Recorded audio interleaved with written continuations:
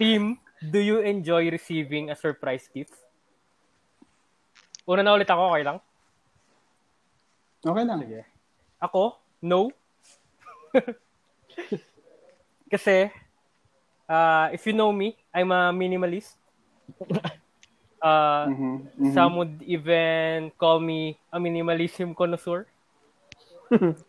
Okay. So wala lang. Parang particular ako sa mga gamit ko. So unless nag-consult ka sa akin before ka bumili, may chance na hindi ko trip yung ibibigay mo sa akin. Kahit ano pa yan. So parang ayoko mag-own ng something na hindi ko kailangan. Tapos ayoko din nung pakiramdam na magsasayang ka ng pera mo. Tapos, kasi parang may obligasyon ako na gamitin yan somehow eh. Kasi, di ba? Nag-effort ka para binigay mo. So, yun lang. Tsaka, ang hirap i-dispose, no? Pagbigay sa'yo. Oo. Paano ba? Meron akong parang farewell gift sa office mates ko. Wala, tinabi ko. Na-appreciate ko naman yung mga sulat-sulat. Pero, tinabi ko lang siya. Ganun. Ikaw, Neil? Ako naman ma-appreciate ko, syempre. Pero since gusto ni Gerald ng serious answer, no? Yung sa love languages ko kasi, last yung gifts. So, yun, okay lang naman. Yun nga. Parang lang, neutral actually, lang. Ang tanong ko, Neil, kung may enjoy mo hindi kung ma-appreciate mo. Yun nga. Sabi ko nga, neutral lang. Okay. Clear. Ma-appreciate ko yung effort. If happy ako, okay lang. How about you guys? Ikaw, Goy. Kasi I think you're also a minimalist.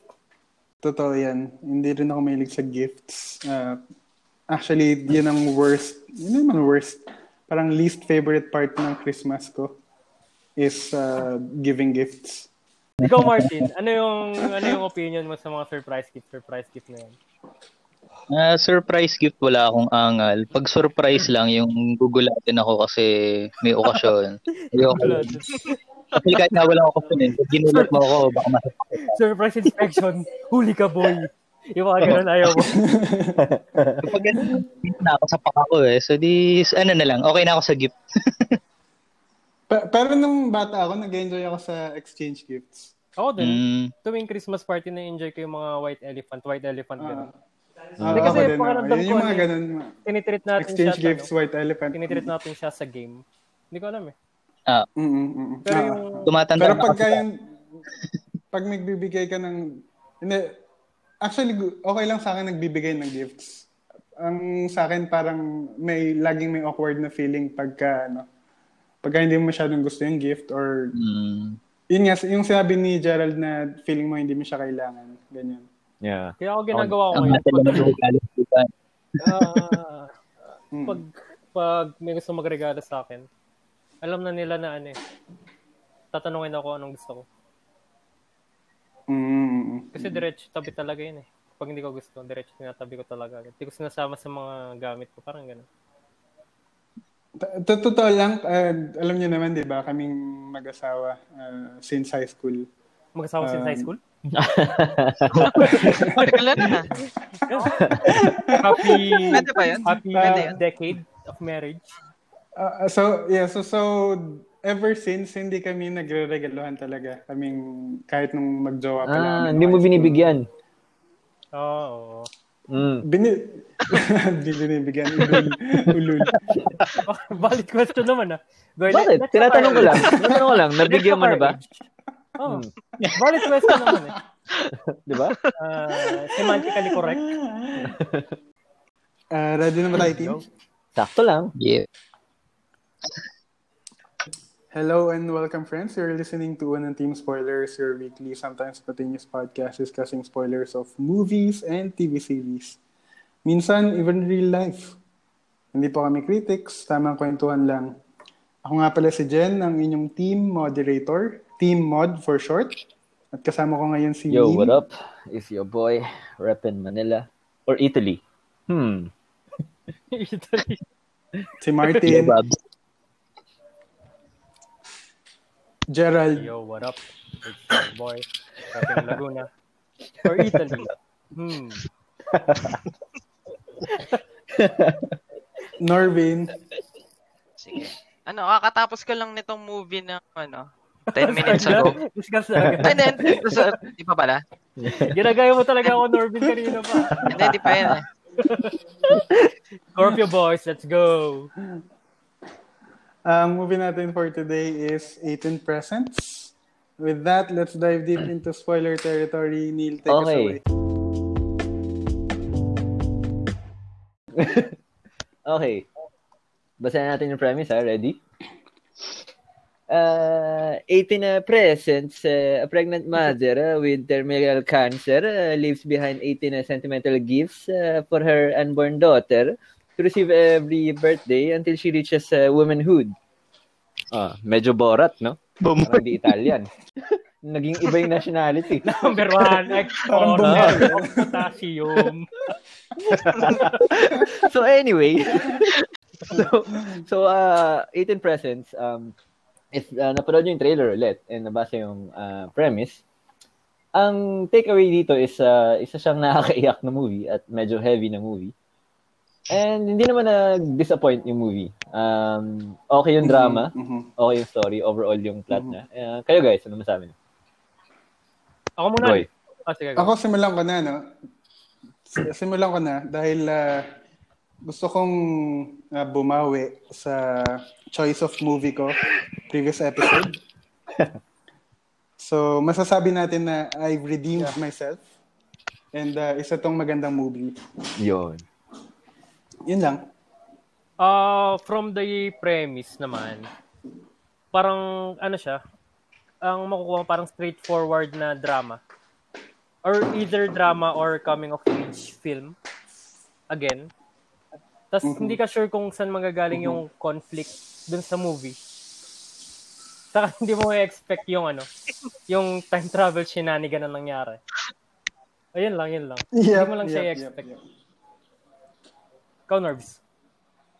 Pero wait lang, nagustuhan ang part dun sa time travel shit. Hindi siya binigyan ng focus talaga. Hindi siya big deal. Like, part lang siya ng movie talaga, pero hindi yun yung point ng movie. Tama. Norvin? Nung sinabi yung movie, yung in-announce ni Goy, akala ko murder na naman siya. So, ang 18 presents, akala ko yung first gift, ito yung una kong papatayin, ganun. Yung pala drama siya. So, nagulat ako. So, in-expect ko na naman wala siyang kontrabida. So, ayun, binraise ko na lang yung sarili ko. Anyway, yung sa premise naman, like yung expectation ko, akala ko ipapakita din yung 18 gifts, yung 18 presents para dun sa anak. So, yun nga, post-mortem na gift siya. So, di ko alam yung i-expect ko hanggang dun sa huli na. So, very surprising din yung storytelling niya. Na akala mo time travel pero parang dream lang pala siya. Hindi naman dream or trance. Diba dream yan? Hallucination? Ganon? Yung nung na-accident na siya. Parang Your Name. Connected sila eh. Dream ng mother niya. Dream din niya. Tapos siya tapos siya dream niya during in a coma, tapos parang nag-connect, parang gano'n. Yep. Meron silang hinihint na gano'n eh, na kaya nag-connect dahil doon sa pregnancy. Kaya sila nag-connect yung past memory. Actually, nagustuhan ko yung mga scene ni nung bida, si pangalan na? Si Abby? Ana pala. Ako pala si Abby. Ana pala. Si Abby, iba yun, Norvin eh. Ay, iba pa yan? Yung nagja-jogging ba yan? Hindi, yung nakakita. Nakakita nagja-jogging. Yung nakakita. Yung storytelling din nung time travel ni Ana is canon siya. So, pwede mo siyang itibit na wala talaga siya sa mga eksena. Kasi mag-work din naman yun. So maganda yung pagkakatagpi nung parang time traveling aspect niya. Iyan ko lang Premise din, ba? yung sa premise ni Norvin, ay dun sa akala ni Norvin na horror movie. Akala ko din, horror movie siya. Dahil sa titling nga saka dun sa cover art sa Netflix. Tapos nung nakita ko yung premise, yun nga. Medyo na-disappoint ako. Ako naman, Yun lang. Go. ako naman hindi ko siya in-expect na horror, para in-expect ko more in line with siguro alam niyo yung movie na 13 Reasons Why. Yeah. Series yan, series. Series pala, Hindi namin alam yung movie, sorry. pero alam namin yung series. Ayun, akala ko more in line siya doon na merong parang mystery na nangyayari, pero more on drama pala talaga siya. Parang significance ng bawat present na binigay. Yung may meaning siya. Oo. Same. Wow, may bilang yung premise na segment ni Neil ngayon. Siyempre, Ikaw Martin. Similar dun sa ni Gerald, yung inisip ko na coming of age siya. Tapos, inisip ko din na iisa-isahin yung 18 para mabuo yung character ni Anna. Pero yun nga. Parang, okay. Iba pala. Very good. ako naman, in-expect ko talagang drama siya. Straightforward na drama. Wala lang, maiba lang. Expect nyo lahat na horror eh. Hindi, gawa lang, hindi dahil sa premise, dahil sa sa cover art, saka sa title. Same. Yep. Agreed. So, summarize natin yung movie, no? So, starring dito si some Italian actors and actresses. Correct. Sige, basahin natin. I-redeem ko yung sarili ko sa Italian actors. Vittoria Puccini, Benedetta Porcaroli. Basta yun. si anong bida dito? Si Jennifer. Actually, kamukha nga niya. Okay, so si Anna, isa siyang, nag-birthday siya, nag-turn siya 18, and namatay yung mother nga niya dahil sa cancer nung pinanganak siya. So, parang buong buhay niya, galit siya sa mundo dahil doon. So, nung 18th birthday nga niya, nag-less siya kasi hindi niya gusto yung mga nangyari sa buhay niya. So, sa pag-less niya, may nakabangga sa kanya na kotse. And after a while, paggising niya, yung babae na nakabangga sa kanya, na-realize niya na yun yung mom niya na namatay. So, basically, ini-imply na may time traveling na nangyari. So, yun, during the movie, na-develop yung relationship niya with yung sa mom nga niya and yung dad din niya. And yeah, basically yun. So, in the end, somehow na-reveal din na parang, sabi nga nila kanina, parang dream siya, sort of a dream. Parang na-experience both ni Anna and ni Elisa, yung mother, yung dream na yun. So, there. Okay, before anything else, gusto ko lang i-commend si Neil, no? Maganda yung pagkaka-summarize mo this time, Neil. Ito yata ang best Improving summary mo so far. May potential ka pala, Neil. Shout out kay Daryl Genesis Cruz for giving me such nice acknowledgement. Tinatapos mo yung kausap. Bago yun.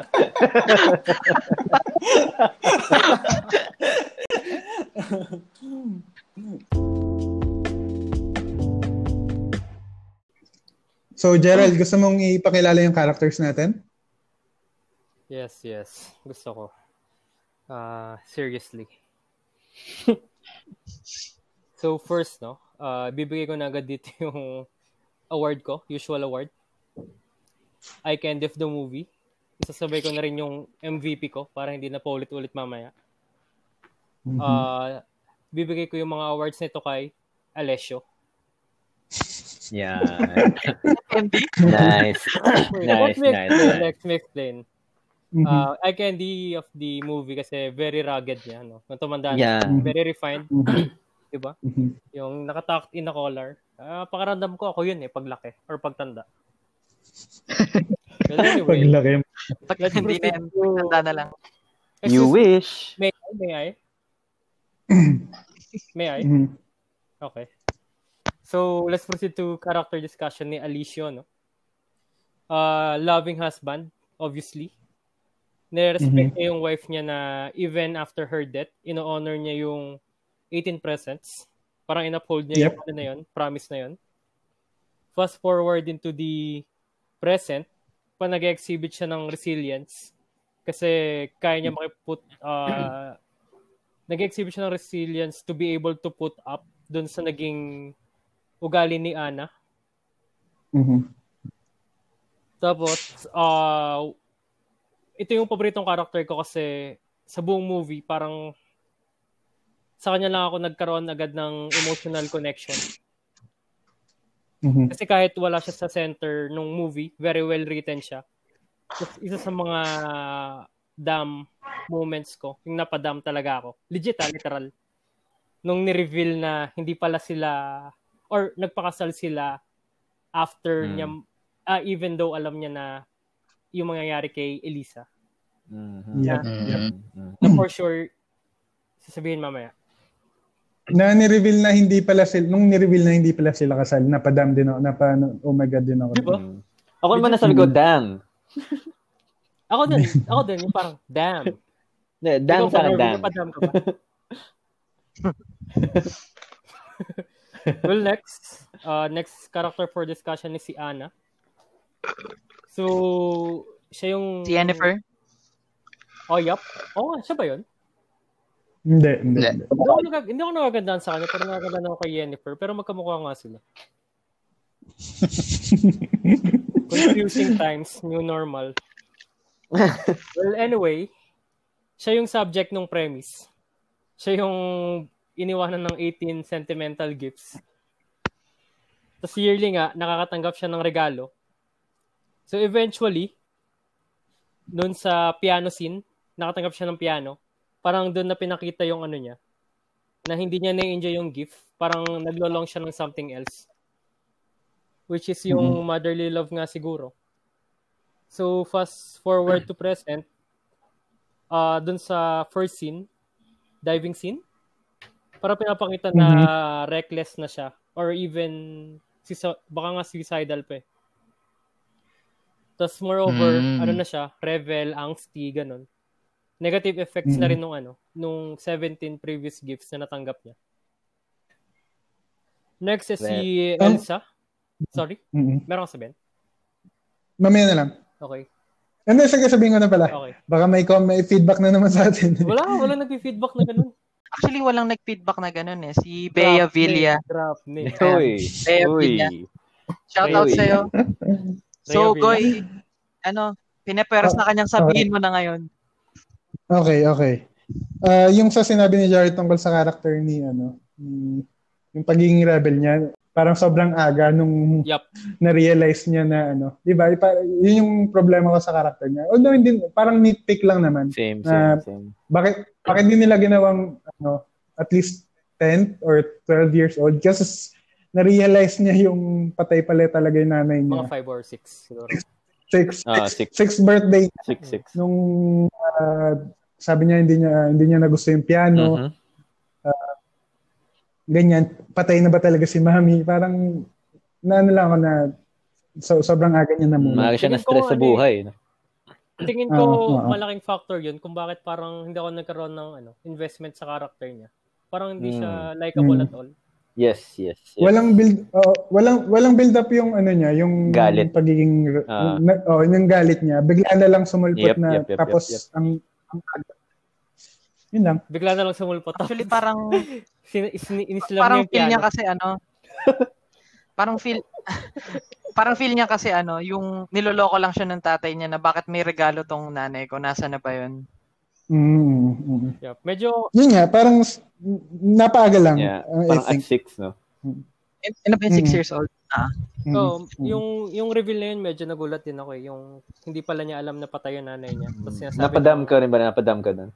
Hindi naman. Isa lang yung dumb moment ko sa movie na. Okay. And it involves true love. Not lies. Okay. So proceed na tayo sa next character. Next character. Okay. Yep. Si Elisa. So magaling siya kumanta. At a young age, nagkaroon siya ng burden ng too much responsibility kasi namatay yung parents nila. Tapos kapatid siya ni Ana. Tapos meron siyang hidden ice powers. Bakit? Ha? Sige, tuloy mo lang. Sige. Tuloy mo lang. Sige lang. Sitahin nyo naman. Joke lang. Hindi. Si Elsa yan, si Elsa. Anong movie yan? Frozen. Magkapatid sila ni Ana sa Elsa. Okay. Okay. Pero yung totoo. Di ba si Abby? Hindi ko napanood yung Frozen eh. Elsa? Do you wanna build a snow? Ay, hindi pala. Let it go. Anyway. Si Elsa yung yung mother. Yung mother ni Ana. Elisa. Ay, hindi. Si Elisa. Siya yung mother ni Ana. So early on sa movie, namatay na agad siya dahil sa tumor. Fast forward sa past. Or kung ano man yung nangyari, or kung ano man yung nangyari. Parang yung unang first few scenes niya, in-establish siya someone na clumsy or at least imperfect. Parang walang maternal instinct. Kasi yung ginagamot niya si Ana, nagamit niya acetone.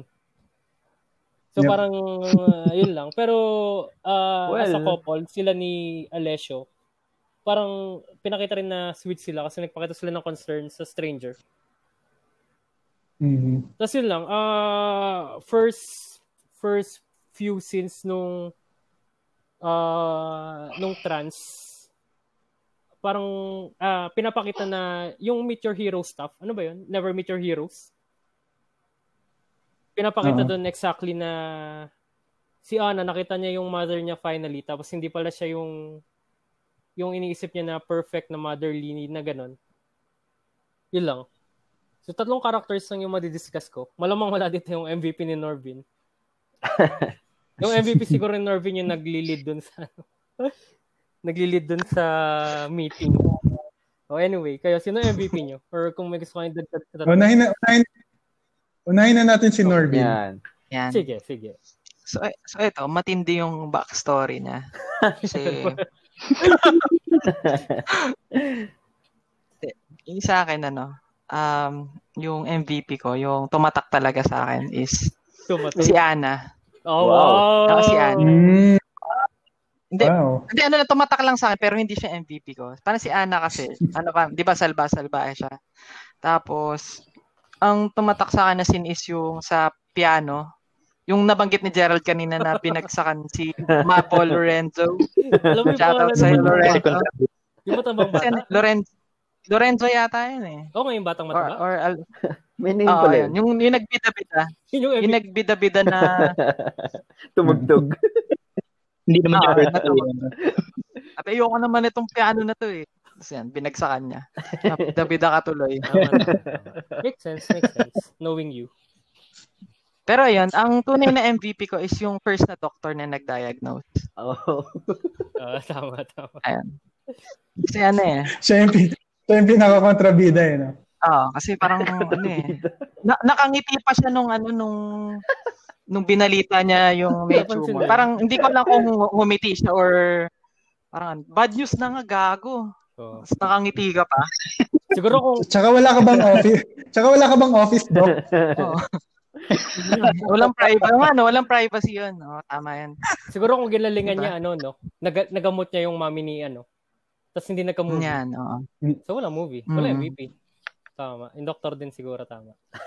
Actually, yung doctor pa rin 'yun. Kasi siya yung nagligtas kay Ana. Ay, kay Ana tuloy. Oo nga. kay Elisa pala, sorry.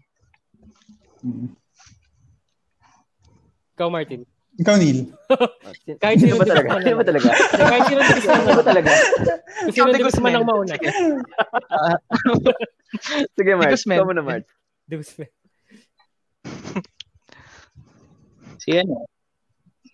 Si Elisa, MVP. Makes sense. Kasi kahit kahit nahirapan siyang mag-balance ng trabaho niya, sakit niya, in the end, yung development niya kung ano yung maiiwan niya sa anak niya. So, di ba, nabanggit nga na hindi siya motherly. Pero at the end, ayun, natutunan niya yan. Ader de Guzman. Ayan. Well, i-point out ko lang mabilis yung sinasabi niya na hindi siya motherly sa umpisa. On her defense naman, kakabalita lang sa kanya na mamamatay na siya. So, medyo understandable naman na flam siya. But anyway, yung MVP At sinong ko, nagbalita, Neil? Excuse me? Sinong nagbalita sa kanya? Ayan, yung MVP, yung doktor. Yan. Okay. At least character yun, no, Norvin? Hindi ka gaya ng iba dyan, Netflix. Ano naman yun, Netflix? Okay na? Okay ka na? Hindi. Okay na? Ayan. So, sige, yung MVP ko, si ano rin, yung serious MVP, si Alessio. Yung tatay. Alessio. Alessio. Alessio, gago pinagsama mo yung pangalan ng mag-asawa. So, hindi. Yun, kasi grabe yung in-endure nga niya. Yung namatay asawa niya, and then nagawa pa rin niya yung responsibility niya sa gifts and all. Tapos, so speaking of mga huwarang ama and mga eye candy, sabi ka ni Gerald, eye candy, no? Yeah. Shout out tayo kay Jose Paulo Zunio. Ayan. Yan. Okay. Isang Nice. ama na talagang tinitingala natin. Yep. Ayan. Resilient yan. Resilient. Tigasin yan. Resilient yan. Tigasin yan. So, pero special mention tayo ulit, no? MVP runner-up ko, Oasis. For producing nice. Don't Look Back in Anger. Kanta yung mga nilang konti. Kasi dahil dun sa song na yun, ang ganda ng song na yun, and na-lift niya yung favorite scene ko, yung high ko na mamaya di-discuss ko, yung wedding scene. So parang mas lalo na napaganda yung scene na yun sa kanta na yun. So, yun. Neil, make sure i-discuss mo mamaya. Dun sa kanta. Hindi ko malala yung kanta eh. Hindi ko malala yung kanta. Kantahin mo ng konti. Wow. So, Sally can wait.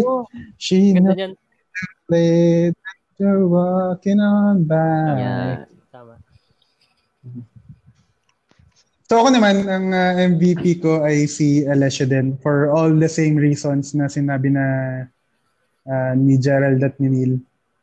Gusto ko rin i-highlight na hindi ganun karami yung scenes ni Alessio sa totoo lang. Pero pag inisip ko yung pinagdaanan niya after mamatay ni Elisa hanggang dun sa mag-18th birthday, parang sobrang dami niyang pinagdaanan. Kasi kung isipin nyo, yung first scene nila mag-asawa, pinortray si Alessio na sobrang sobrang obsessed siya sa football, tapos yun parang career person siya. Parang wala siyang focus sa family.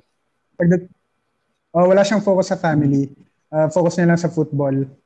Tapos after nung mga events, nakita natin na nag-focus talaga siya kay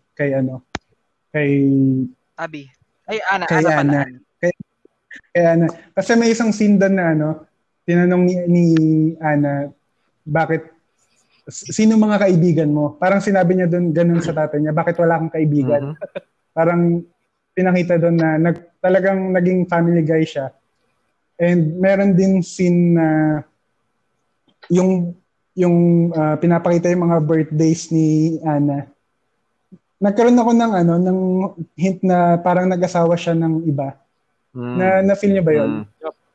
Yung kaibigan ni Elisa, si Carla, nandun siya lagi sa tapes. Tapos lagi din siya kay Ana nung bata pa siya. So akala ko nag-asawa siya ng iba, pero yun pala hindi. Nag-focus lang talaga si Alessio kay Ana.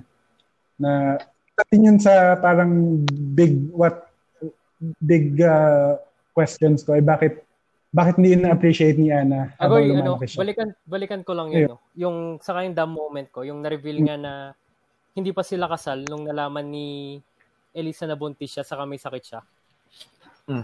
Kasi nung early scene, isa sa mga early scene, sinabi nung nag-aaway silang dalawa ni Ana, para sinabihan siya na you could have a life.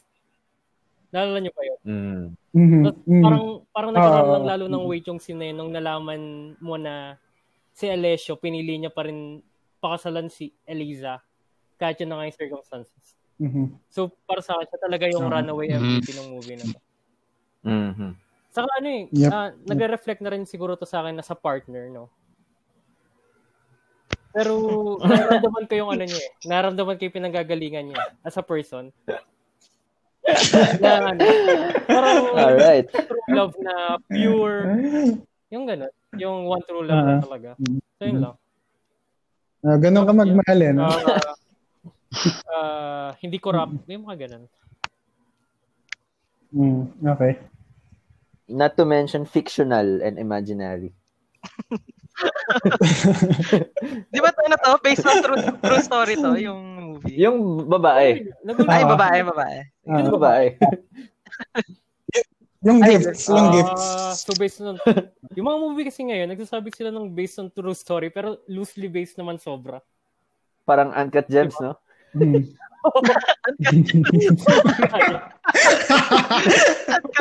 Well.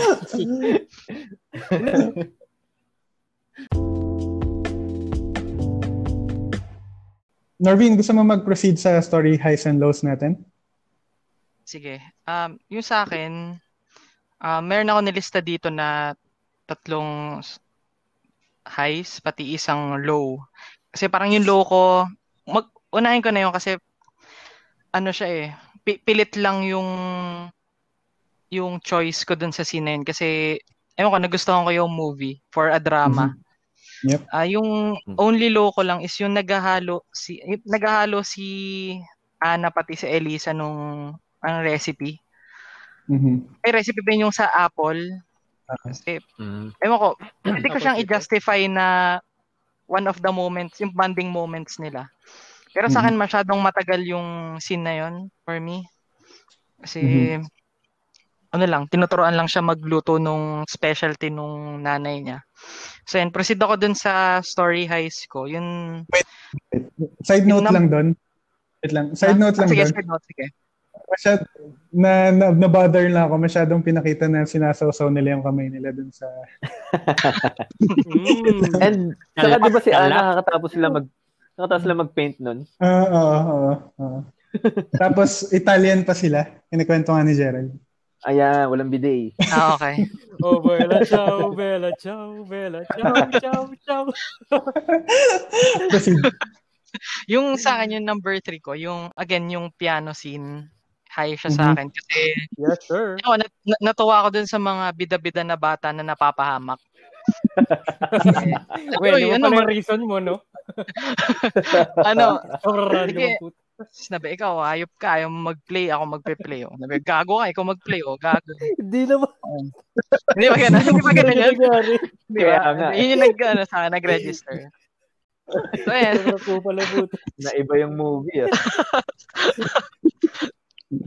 Makikita nyo kung ano yung nag-go through sa utak ko kapag nanonood ng mga ganong scene. Anyway, shout out kay Boy Tumabo Lorenzo. Ayan. So, yung number 2 ko, yung scene dun sa Doctor Number 2, very, very high yung emotions dun. Kasi sinabi ni Alessi na, parang sinabi niya, sino yung magde-decide na mabuhay at mamatay yung isang tao? So, nakita ko dun yung sobrang love niya para dun sa asawa niya. Na siya yung nag-express siguro ng frustration ni Elisa. Wala, nagustuhan ko yung acting niya doon. Tapos side note na rin, sobrang ganda ng accent talaga ng mga Italiano. Kaya parang parang ginawa ko kanina, no? Borat yun eh.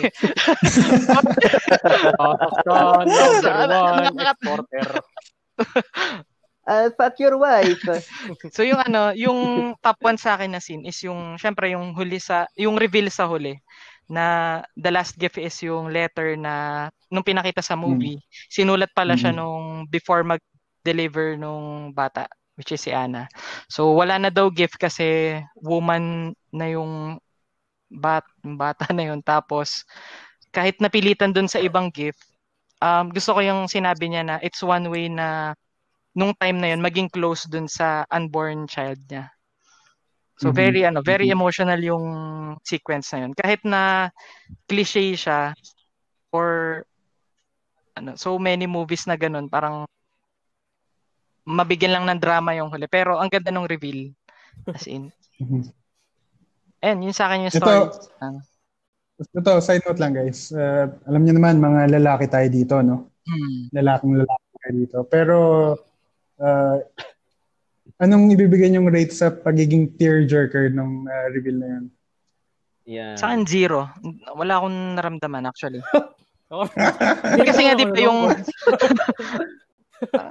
siguro lang natuwa ako dun sa again yung number 3 ko na high yung kay Lorenzo. Parang okay lang. Ano kay Lorenzo? Ako, hindi ako nakikinig ata. Yung sa piano scene. Yung bata. Ayan. Yung batang inipit. Oh. Tearjerker ewan. Sa akin hindi. Parang wala naman masyado. Ako yung reveal. Ako, go, Neil. Go.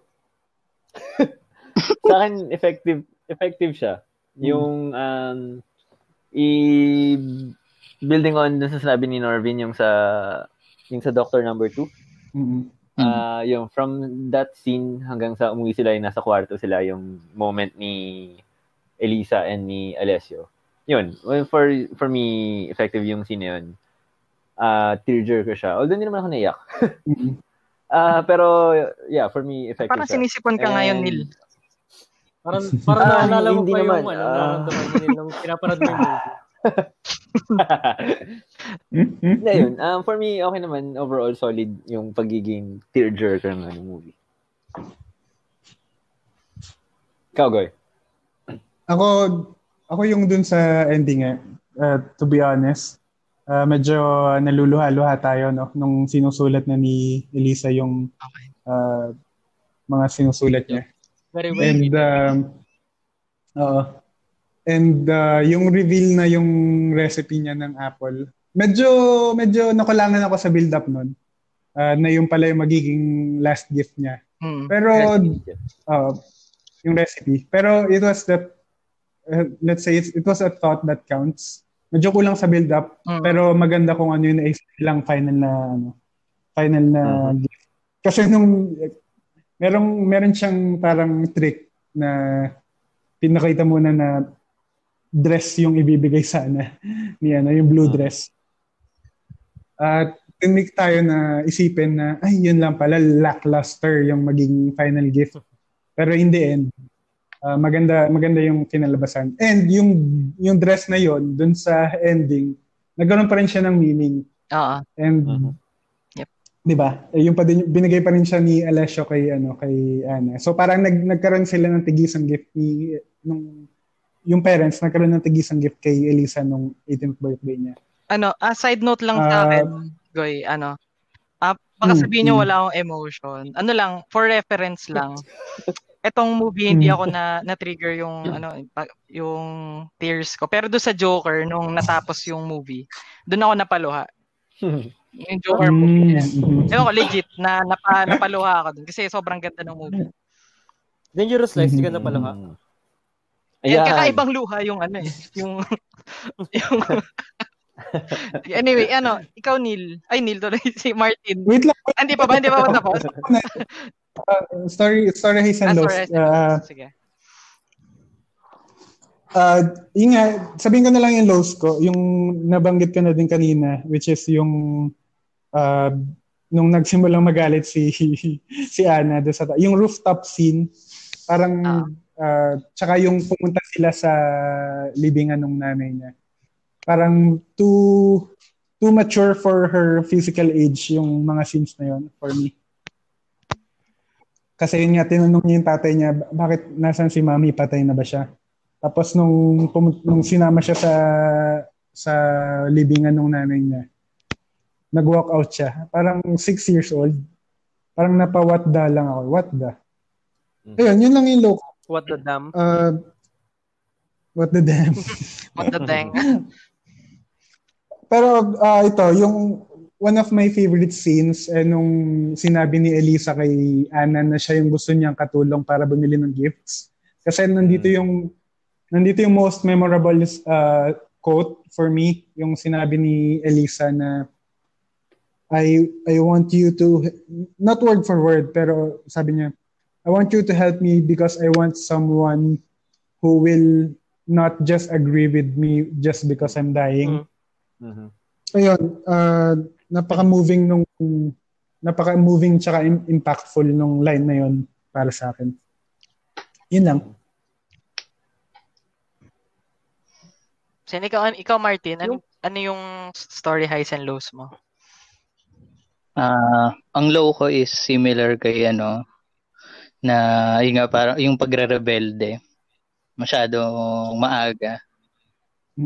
Mas bagay sana kung doon nalungkot lang siya. At saka yung parang di ba parang nagalit siya sa nanay niya kasi doon yung binato yung bulaklak, pero parang mas may sense na magalit siya kay Alessio kasi hindi sinabi agad. Oo. Sa high actually madami, pero piliin ko na lang yung isa. Yung sa Apple actually. Yung Apple recipe. High siya sa akin kasi by that time may connection na silang dalawa. Tama ba? Hindi pa niya nare-reveal that time, no? Na siya yung anak. Later pa yun. Hindi pa. Pero given na kahit may mga time jump tuwing nagigising sa coma si Ana, established na ilang buwan silang magkasama, di ba? Tapos nagsimula siya dun sa hotel na parang tinitingnan niya as daughter si Ana. Tapos by that time, dahil alam naman niyang hindi niya maabutan yung anak niya, naging surrogate na anak niya si Ana throughout the movie. So, sa akin okay lang na naglinger yung eksena na naglalambingan sila habang gumagawa nung Apple Chance. Ayun. Yeah. Okay. Ako naman. Highs and lows. Yung lows ko, basically ganun din eh. Medyo nitpicking na nga lang yung galit nga ni Ana. Na, yeah. And yung high ko, yung buong third act, actually. Yes. Nung Yes, simulang nung simulang naging parang nag 180 nung parang nag 180 degrees na yung character ni Ana, yung naging mabait na siya and all. Na mamaya may additional pa ako diyan sa technical high.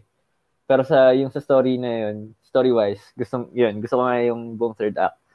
And additional din pala na high din, additional parang credential as MVP ni Alessio, no? Diba na-mention doon yung ginawa nila ni Elisa sa park saka sa garage. So talagang MVP si Alessio, no? Yeah. Yan lang. Home run, no? Home run. Despite the wag na, hindi ko alam. Ako naman. I candy talaga, no? Yung ano pa pala? Additional pa pala na low, medyo nitpicking lang ulit. Yung nung bago pa lang nila nakilala si Ana. So hindi ko alam kung sila bang mag-asawa or ay ganun ka bait or ganun lang talaga sila ka-ignorant or ka-naive para magpatuloy ng stranger ng ganung katagal. So, yun lang. Sinabi ko na yung kanina eh. Parang nagpapakita yun na as a character sa kanila na na kind, sweet or concerned thoughtful, or basta. Yeah. Ako naman, sa story highs and lows. Yung high ko is yung piano scene na nabanggit na Norvin kanina, pero for an entirely different reason. Okay. hindi dahil nagkukupalan sila. Hindi ko na. High ko siya kasi siya yung nag-set ng mood, saka yung nagpakita ng possible na magiging conflict sa movie. Kasi yun nga, sabi ko kanina, parang sa premise, hindi mo makikita kung ano yung pwedeng pagsimula ng conflict. Tapos yung second na high ko is yung damn moment natin, Goy. Legit. Super talaga yun. Super malaki talaga yung effect sa akin as a person kasi, yun nga, nagre-reflect siguro siya sa sarili ko as a partner. Second, very relatable eh. Parang alam ko yung may nabuntis ka ba? Wala. Ayan. Pero it's also something that I would do, no? I would fully commit kahit na alam ko na yung situation na ganun. Yeah. Sure. I'm ready to fully commit. Wala even though... Martin? Wala kasing expiration date yung love, di ba? Yes. Yeah. Wow. So yung yung third na story high ko is yung last part nga. Actually, hindi naman yung buong last act. Yung siguro mga last 10 minutes or last 20 minutes. Kasi parang doon na nagkaroon ng parang doon na sila naging likable. Yung bigla ka nagkaroon ng turnaround yung characters nila. Si Elisa saka si Anna. Yep. Story low ko is yung malaking problema ko sa movie na to. Parang sa buhay? Okay. Malaking problema ko sa buhay. Hindi, sa movie na to. Parang ang tagal bago ako nagkaroon ng emotional connection or investment sa kahit doon sa dalawang main character, kay Anna sa kay Elisa. Hindi ko alam kung bakit, pero doon na talaga sa last part ng last act, ako nagkaroon ng investment sa kanilang dalawa. So yun lang. Hindi ko alam kung merong nagawa yung writer para mabago yon, or baka ganun talaga dapat, ganun talaga yung setup. Pero yun, naging dragging yung first 2 acts ng movie kasi wala akong character na niro-root for. Tapos yung kay Alicia pa parang wala siya masyadong scene na akala ko yung pinaka-point talaga nung quote-unquote time travel is para ma-appreciate ni Anna si Alicia. Ako din, actually. Yun din ang ko.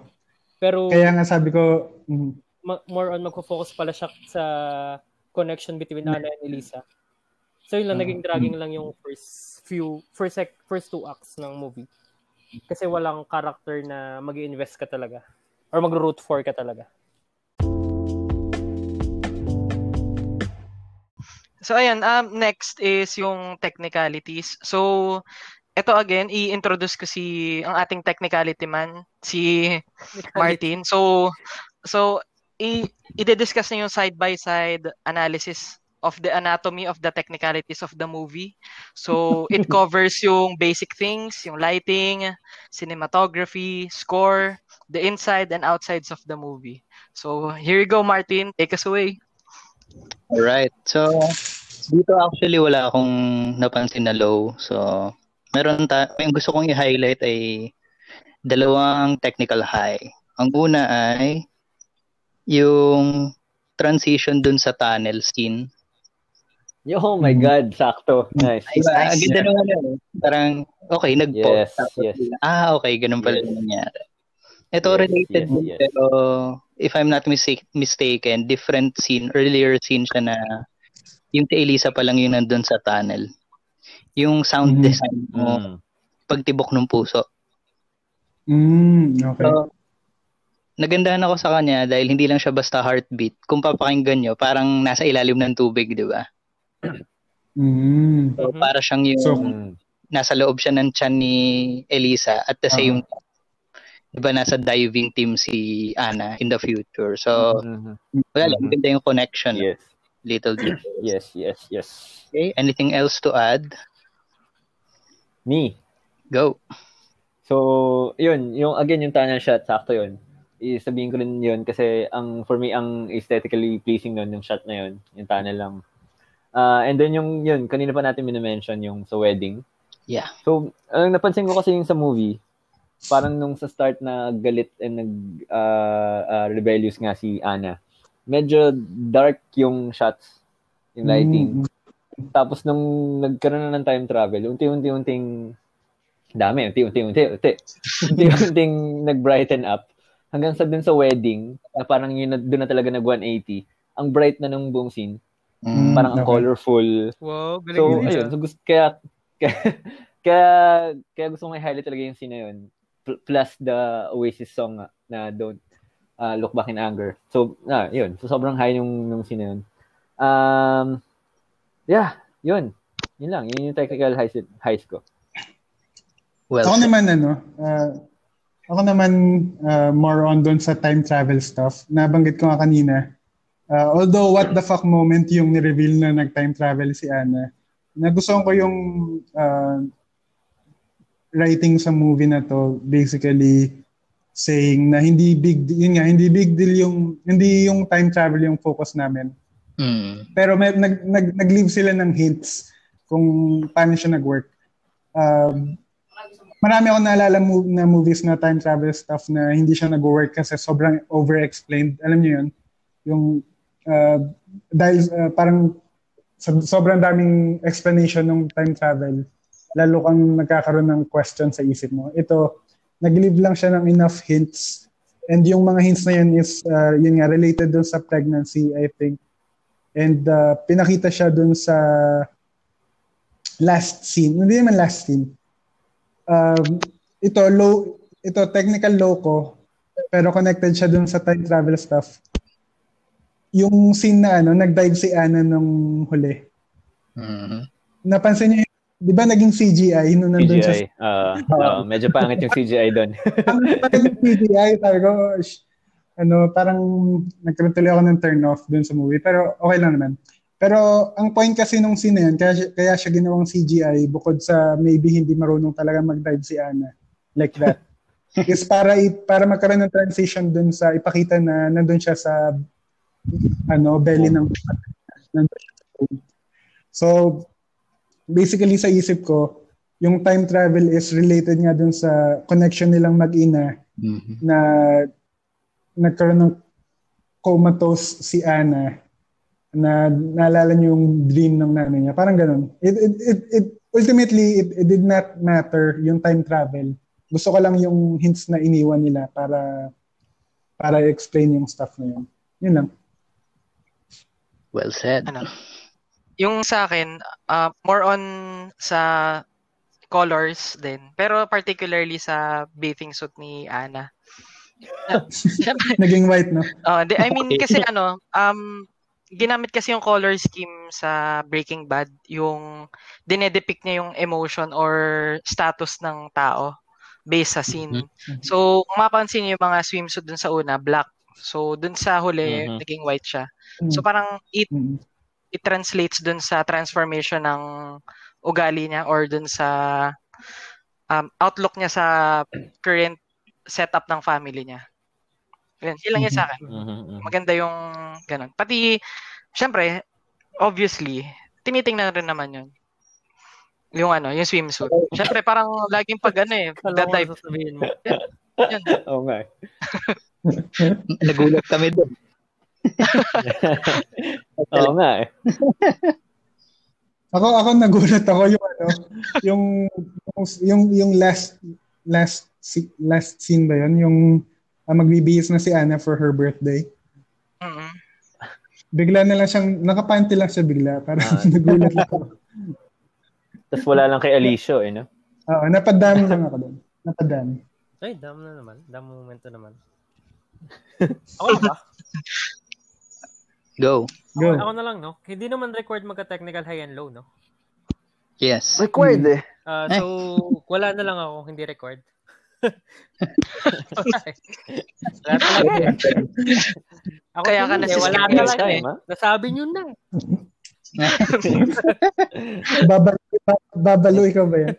May catchphrase na ako. Ka eh. Technical high, wala naman kasi medyo flat naman yung movie. Again, very minimalist or yung approach nila, di ba? European film again. So wala silang nilalagay na hindi kailangan. So wala akong napansin na out of the extraordinary. Technical low, yung CGI lang din ng baby. Yeah. Nag-stick out siya. No? Maganda pa yung dragon sa Game of Thrones eh. Oo naman. Yun lang. Ayun, I think it's a good time for us to proceed with the ending, no? Go. Okay, so masasabi natin na nag-start yung ending sequence nung nireveal na ni Anna na siya yung anak ni Elisa. Tama ba dun sa fitting room? Yeah. Maybe. So,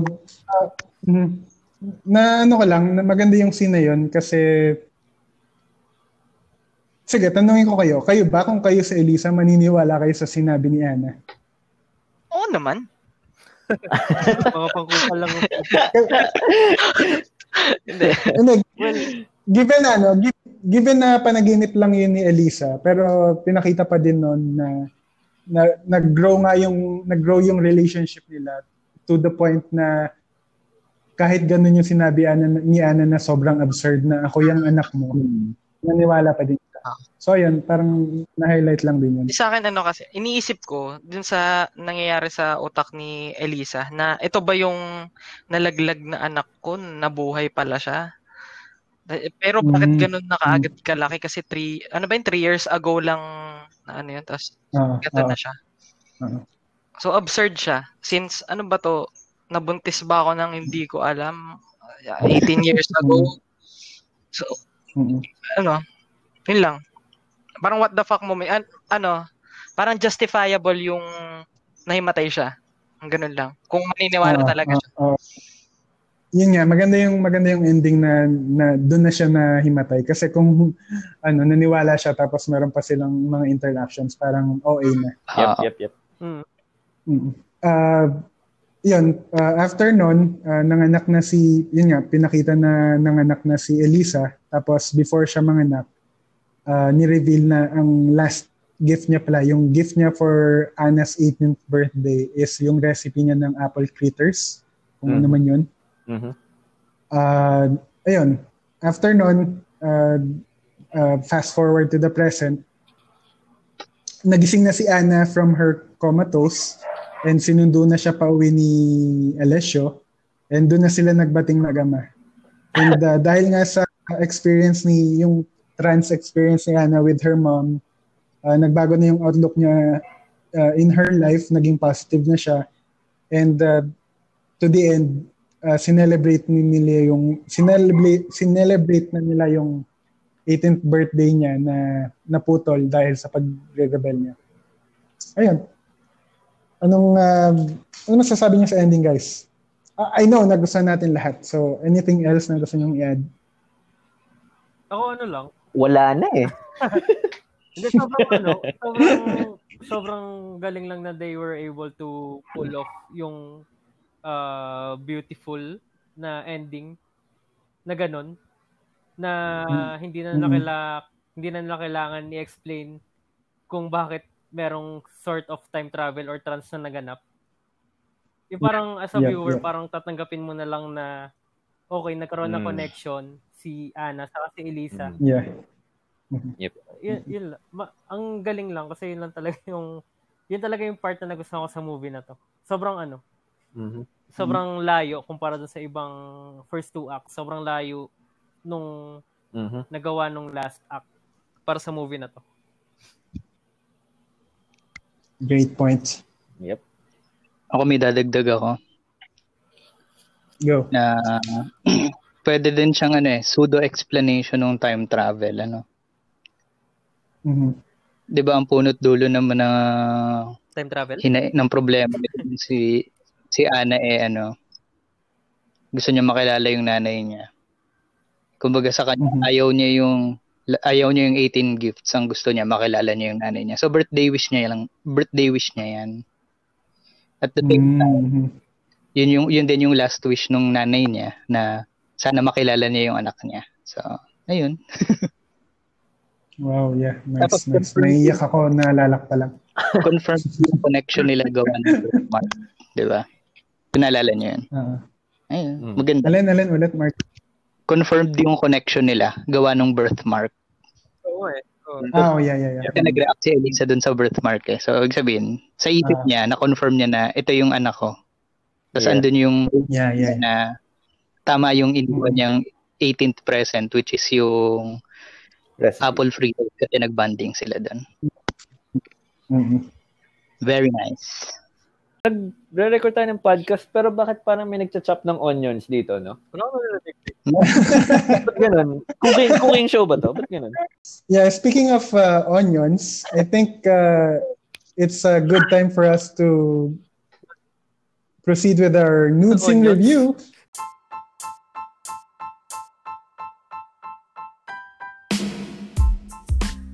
It's time for our nude scene review. Okay, so kanina iniiwasan kong i-discuss tong scene na to dahil gusto ko nga siyang i-highlight dito sa ating nude scene review. Sabihin natin na itong scene na to ay partial physical nudity and partial emotional nudity. So itong scene na sinasabi natin ay yung scene kung saan si Anna and Elisa ay nasa pool. And I think masasabi natin na dito nagsimulang mag-open up yung mag-ina sa isa't isa. Bukod doon, dito din unang pinakita na naka two-piece si Anna. So, nagustuhan ko talaga itong scene na to. How about kayo guys? Anong masasabi ko? Feeling ko dapat mauna si Gerald. Well, because of the emotional aspect of the scene. Yep. Yeah, okay. Hindi. I agree. Physical. I agree naman, no? Ikaw pinakamanyak So, eh. yun lang. Na-enjoy ko tong scene na to kasi ang sexy na... Pregnant fetish. Yun lang naman. Baby bump. And given na itong scene na to is after nung mag-discuss sila sa pagiging MVP ni Alessio, no? Nung after nung sa garage sa park.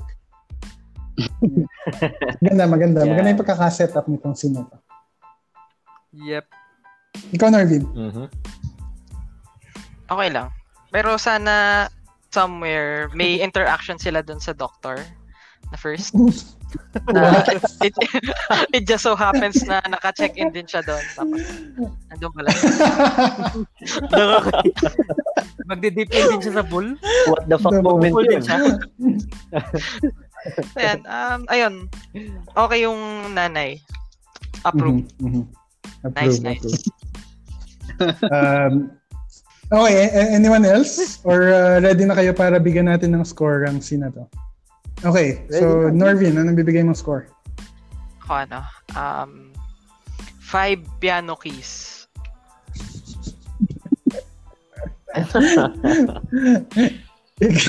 Ikaw, Martin. Non-explosive paradox baby kick. Nice. Wow.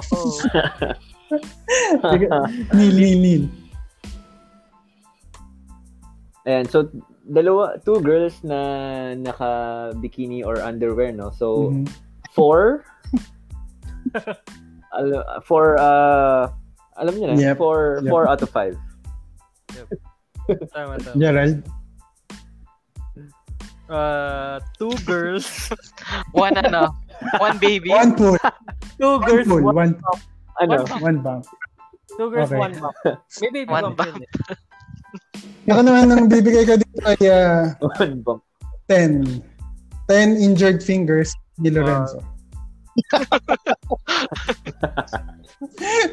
And that's it for our nude film review.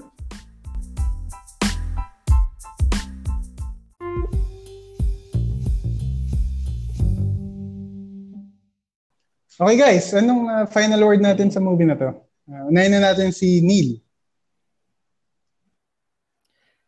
So kung nanood kayo ng Dangerous Lies recently, sobrang gandang pambawi nito. Yung kung na-realize nyo sa Dangerous Lies na masyado kayo maraming time, dito ma-realize nyo na ganun din, maraming pa rin kayong time. Walang point. Kasi nanood pa rin kayo ng movie. Hindi, so yun nga, yung nasabi na kanina, yung third act talaga sobrang satisfying, especially yung ending. That alone, sobrang bigat na ng impact for me ng movie. So, pero overall, solid naman din. And MVP talaga si Alessio. Gerald?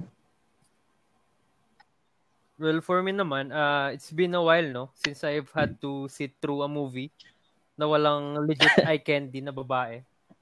Well, si Elisa, ano naman siya? Serviceable. May kamukha si Elisa eh. Hindi ko lang maano kung 30 pero may kamukha siya. in real life. Baka si Ovi. Hindi ba kasi Beck? Sa You? Or naalala ko si Beck sa You sa kanya? Akala ko si Ovi. Serviceable. Ikaw, Martin. Marvin. Sige, iba na naman. Sino ba? Sige. Go, Mart. Okay siya. Happy Mother's Day. Yun ba? Yes. Time is Galing mo, Mart. Sasabihin ko. Si Norbin na. Norvin. Minsan na din sasabihin ko very, parang sinakto ba nila talaga sa Mother's Day yung Mother's Day season yung movie. As again, syempre kung kilala nyo ako, hindi ko nagustuhan yung movie kasi walang anti-hero na naman. So, yun pinilit ko na lang. Hindi, bida-bida lang yun. Hindi naman anti-hero yun. Bida-bida lang. Pero kung otherwise, kung hindi ako naghahanap na anti-hero, malaking pambawi siya sa Dangerous Lies. So, all throughout, halimbawa niya, nakita niya sa Spotify itong episode na to. Tapos, may na-miss ko yata yung Dangerous Lies. Wag na lang. kahit pag yun ang pakinggan. Siguro kung gusto niya, again, sabi ni Gerald, kung gusto niya lang ma-entertain, panoorin niyo na lang yung pakinggan niyo na lang yung Dangerous Lies podcast namin. Yung movie kahit wag na. Yan. At least pwede niyong pakinggan sa commute niyo yung podcast, di ba?